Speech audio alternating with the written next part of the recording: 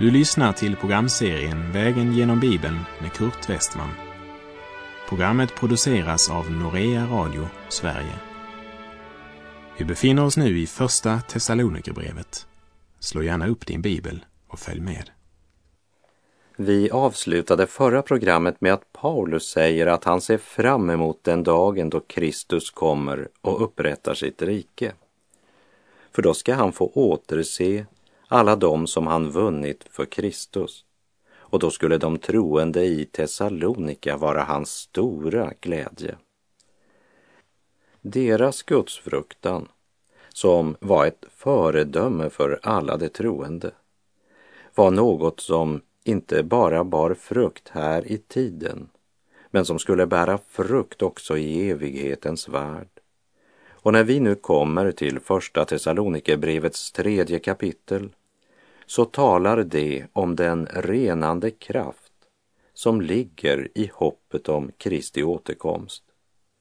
Johannes skriver också om detta i sitt första brev, kapitel 3, vers 2. Mina älskade, vi är nu Guds barn, och vad vi ska bli är ännu inte uppenbarat. Men vi vet att när han uppenbaras kommer vi att bli lika honom, då vi får se honom sådan han är, och var och en som har detta hopp till honom renar sig, liksom han är ren. Och temat i första Thessalonikerbrevets 3:e kapitel är att hoppet om att Kristus kommer igen är ett hopp som leder till rening och helgelse. Det förändrar ditt liv. Det påverkar din livsstil. Om vissheten om Kristi återkomst får leva i ditt hjärta, kommer det att påverka hela ditt liv, tankar, ord och handlingar. Och gör det inte det, så visar det bara att du inte tror det. Då är det bara en teori, en intellektuell kunskap, en filosofi. Temat i kapitel 3 är den livspuls som präglar hela brevet och som börjar här i kapitel 3 och sträcker sig till och med kapitel 4, vers 12. Vi läser första Thessalonikerbrevet 3, vers 1. När vi därför inte längre kunde härda ut, beslöt vi att ensamma stanna kvar i Aten. När Paulus själv inte hade möjlighet att resa till Thessalonika, beslutar han sig för att undvara Timoteus hjälp i arbetet i Aten och så sända honom till Thessalonika. Och ordet därför i vers 1 är viktigt, för det pekar tillbaka på de sista verserna i förra kapitlet, där Paulus skrev att han och Silas verkligen önskat komma till Thessalonika. För de troende i Thessalonika var deras ära och deras glädje. Och därför kunde de inte längre härda ut utan att besöka dem. Samtidigt stod de i en viktig gärning i Aten som de inte kunde lämna. Och lösningen blir att man sänder Timoteus. Det var så mycket mera Paulus hade önskat undervisa dem om, men han hade i hast tvingats lämna Thessalonika på grund av allt tumult som uppstod när så många människor fick sina liv så totalt förvandlade.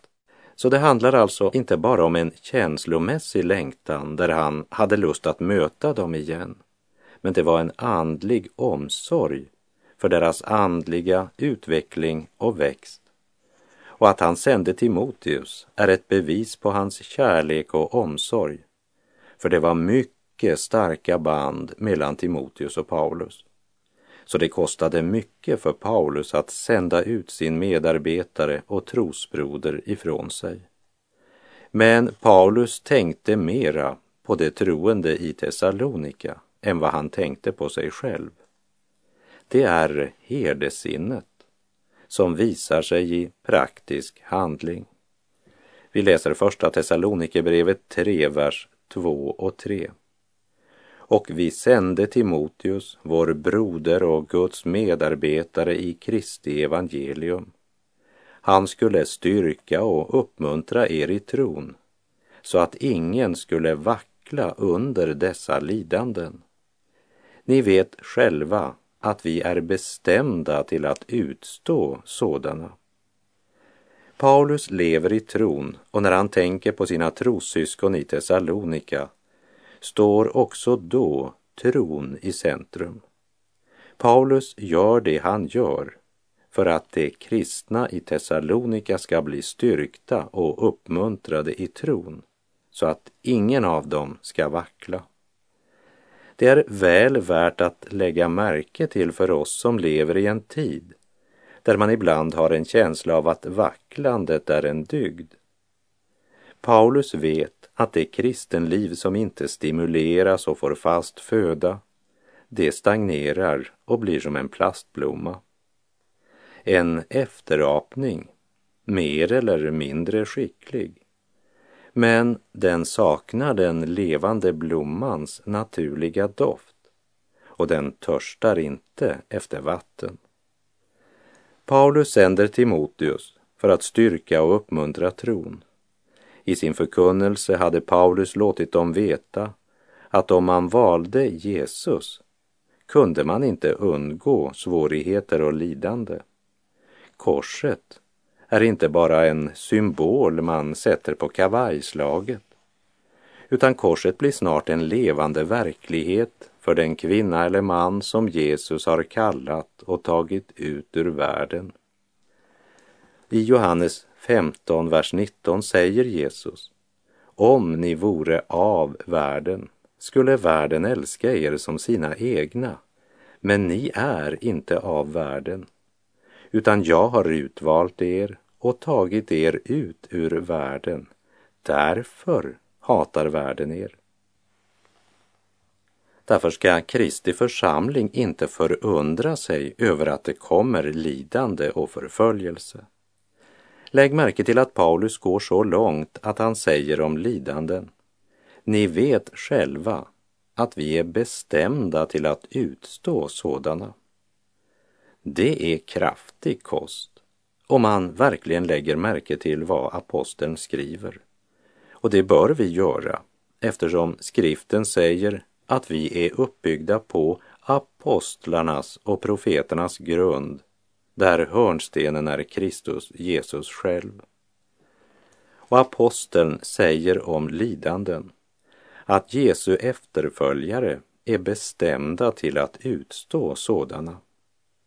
Låt oss reflektera över de orden en liten stund och tänka efter. Hur många gånger har du hört en predikan över dessa verser? Timoteus, vår broder och Guds medarbetare i Kristi evangelium, han skulle styrka och uppmuntra er i tron så att ingen skulle vackla under dessa lidanden. Ni vet själva att vi är bestämda till att utstå sådana.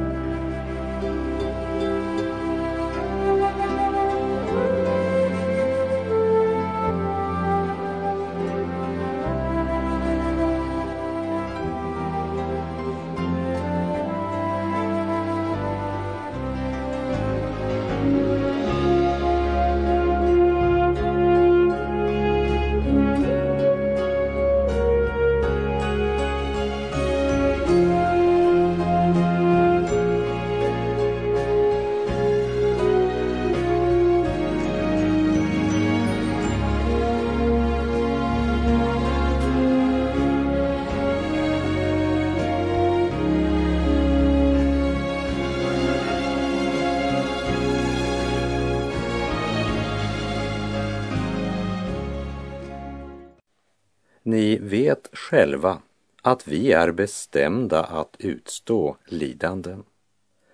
Ja, det är väl ingen av oss som inte har svårt för att svälja den sanningen. Paulus säger mycket enkelt och klart att ingen av de troende skulle vackla under de lidanden som kommer att möta alla ordets hörare när de blir ordets görare. Petrus skriver i sitt första brev, kapitel 1, vers 5: med Guds makt blir ni genom tron bevarade till den frälsning som finns beredd och som skall uppenbaras i den sista tiden. Gläd er därför om ni nu en kort tid måste utstå prövningar av olika slag. Och även Jesus själv säger: i världen får ni lida, som det står i Johannes 16:33. Detta har jag talat till er för att ni ska ha frid i mig. I världen får ni lida, men var vid gott mod. Jag har övervunnit världen. Man kan alltså ha frid samtidigt som man lider i världen. Och man kan vara vid gott mod, det säger Jesus, och jag måste säga, jag tror på Jesus. Och låt oss ge akt på vad Paulus säger vidare i kapitel 3, vers 4. Redan när jag var hos er sade vi er i förväg att vi skulle få lida. Och så har det också gått, som ni vet. Det evangelium som Paulus predikade, det var mer än ord. Och det hade de troende i Thessalonika fått erfara, att hans budskap var en verklighet. Både när det gällde den förlossning och frid och glädje som syndernas förlåtelse ger, men också det lidande som blir konsekvensen av att man inte längre är av världen, men ändå fortfarande i världen. Vi läser första Thessalonikerbrevet 3, vers 5. När jag därför inte längre kunde härda ut, sände jag bud för att få veta hur det var med er tro. Kanske kunde det vara så att frestaren hade frestat er och vårt arbete varit förgäves. Vi minns från kapitel 2, vers 18 att Satan hade hindrat Paulus att besöka församlingen i Thessalonika. Och vad som sägs här i vers 5 är att Paulus är klar över att Satan inte bara angriper honom, utan försöker ödelägga överallt där den helige ande är verksam med sin kraft bland de troende. Paulus var därför mycket spänd på att få den rapport som Timoteus hade med sig efter sitt besök i Thessalonika. Hade prövningarna styrkt dem eller fått dem att vackla? Något som verkligen visar äktheten i tron är förmågan att härda ut i frestelser, lidanden och prövningar. Vi minns hur Paulus påminde de troende i Korint att ingen annan frestelse har drabbat er än vad människor får möta. Gud är trofast. Han ska inte tillåta att ni frestas över er förmåga, utan när frestelsen kommer skall han också bereda en utväg så att ni kan härda ut, som det står i första Korinthierbrevet 10:13. Paulus brann av iver efter att få veta hur det gått i Thessalonika när de mötte prövningar och lidanden. För det visste han ville komma, men han visste inte vad det skulle leda till bland den unga församlingen i Thessalonika. Vi läser vers 6. Men nu har Timoteus kommit tillbaka från er och han har gett oss goda nyheter om er tro och kärlek och berättat hur ni alltid tänker på oss och längtar efter att få träffa oss, liksom vi längtar efter er. Så har vi genom er tro fått nytt mod när det gäller er bröder. Och det är mitt i alla svårigheter och lidanden. Nu lever vi när ni står fasta i Herren. Paulus är helt uppenbart en man som tänker mer på andra än på sig själv. Det är inte bara i Thessalonika det är svårigheter.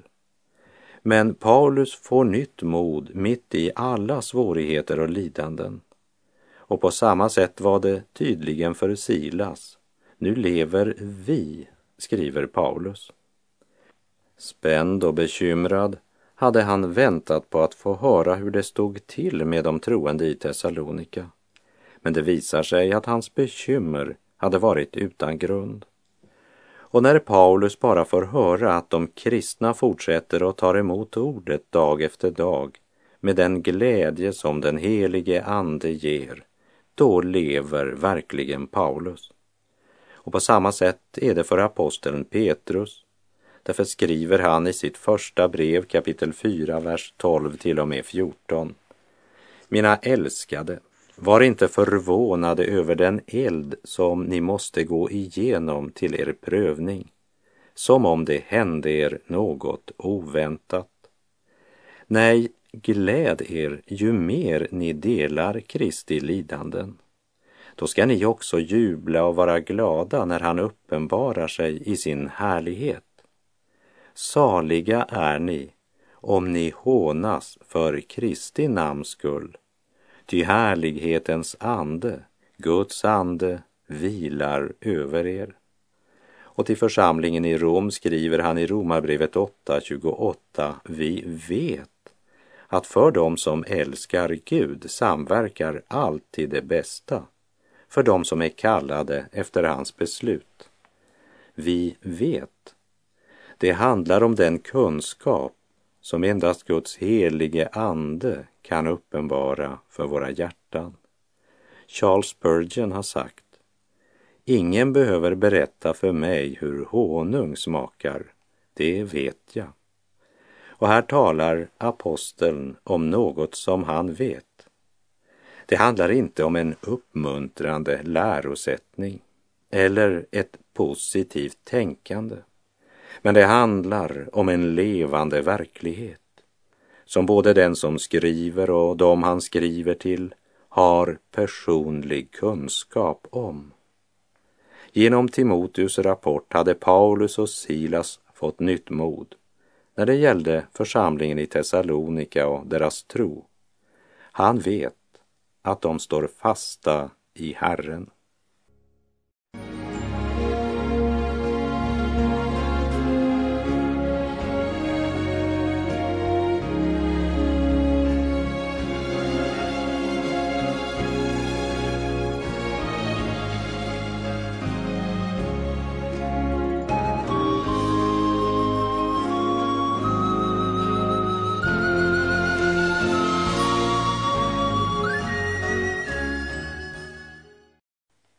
Paulus hade en herdes sinnelag.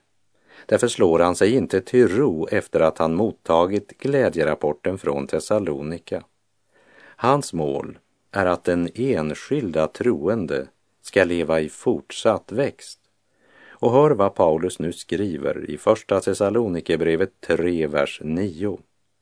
Hur ska vi tillräckligt kunna tacka Gud för all den glädje som ni är för oss inför vår Gud?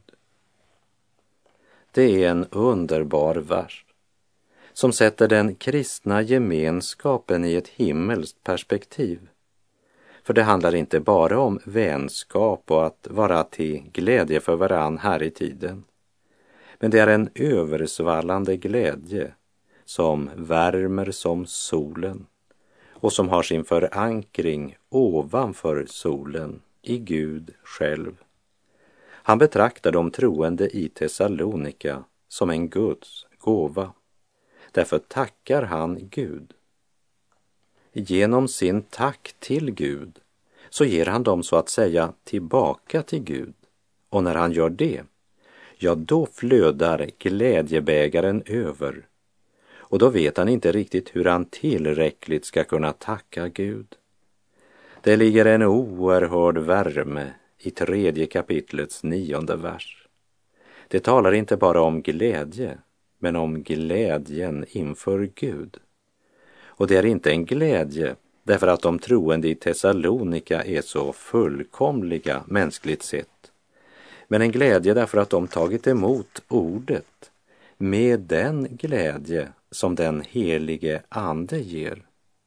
De har blivit vidrörda av Gud, födda på nytt till ett levande hopp som ger sig konkreta utslag i deras vardagsliv.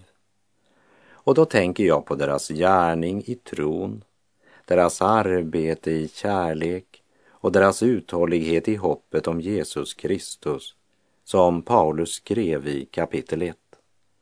Men det fanns fortfarande mycket att lära. Som varje kristen skulle också de troende i Thessalonika steg för steg arbeta med fruktan och bävan på sin frälsning.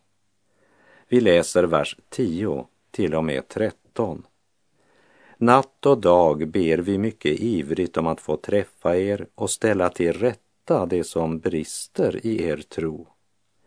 Måtte vår Gud och Fader själv och vår Herre Jesus leda vår resväg till er. Och må Herren låta er växa till och överflöda i kärleken till varandra och till alla människor, så som även vår kärlek till er gör, så att han styrker era hjärtan och gör er oförvitliga och heliga inför vår Gud och Fader, när vår Herre Jesus kommer med alla sina heliga. Vad menar Paulus egentligen? I kapitel 1 talade han om deras gärning i tron och arbete i kärlek och att de faktiskt var föredömen för andra troende. Och i slutet av kapitel 2 sa han: vem är vårt hopp, vår glädje, vår ärekrona inför vår Herre Jesus när han kommer? Vem om inte ni?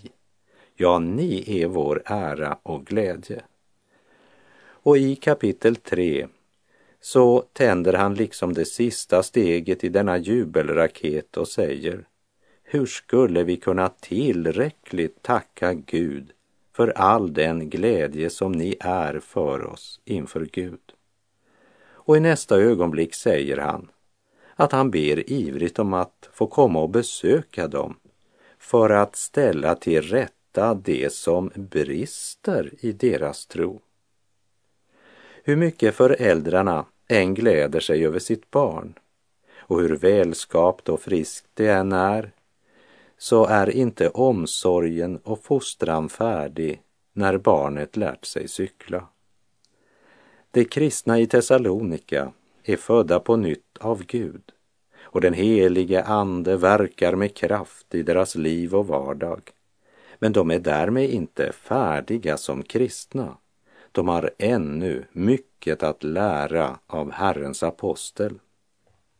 Så vers 10 är inte negativ. Det är som om Paulus säger: jag vet inte hur jag ska kunna tacka Gud tillräckligt.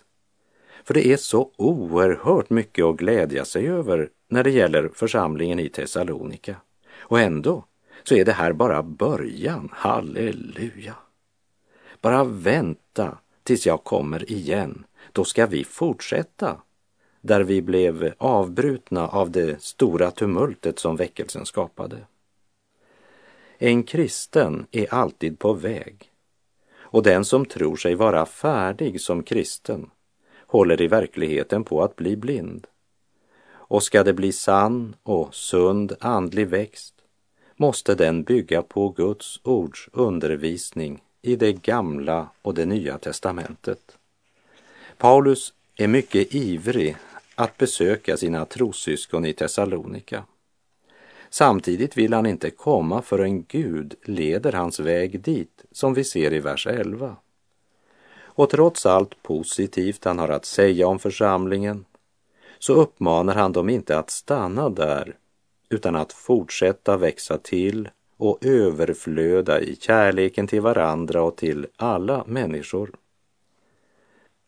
Trots deras gärning i tro, deras arbete i kärlek och deras uthållighet i det hopp de ägde i Jesus, så ber han om mera helgelse i deras liv.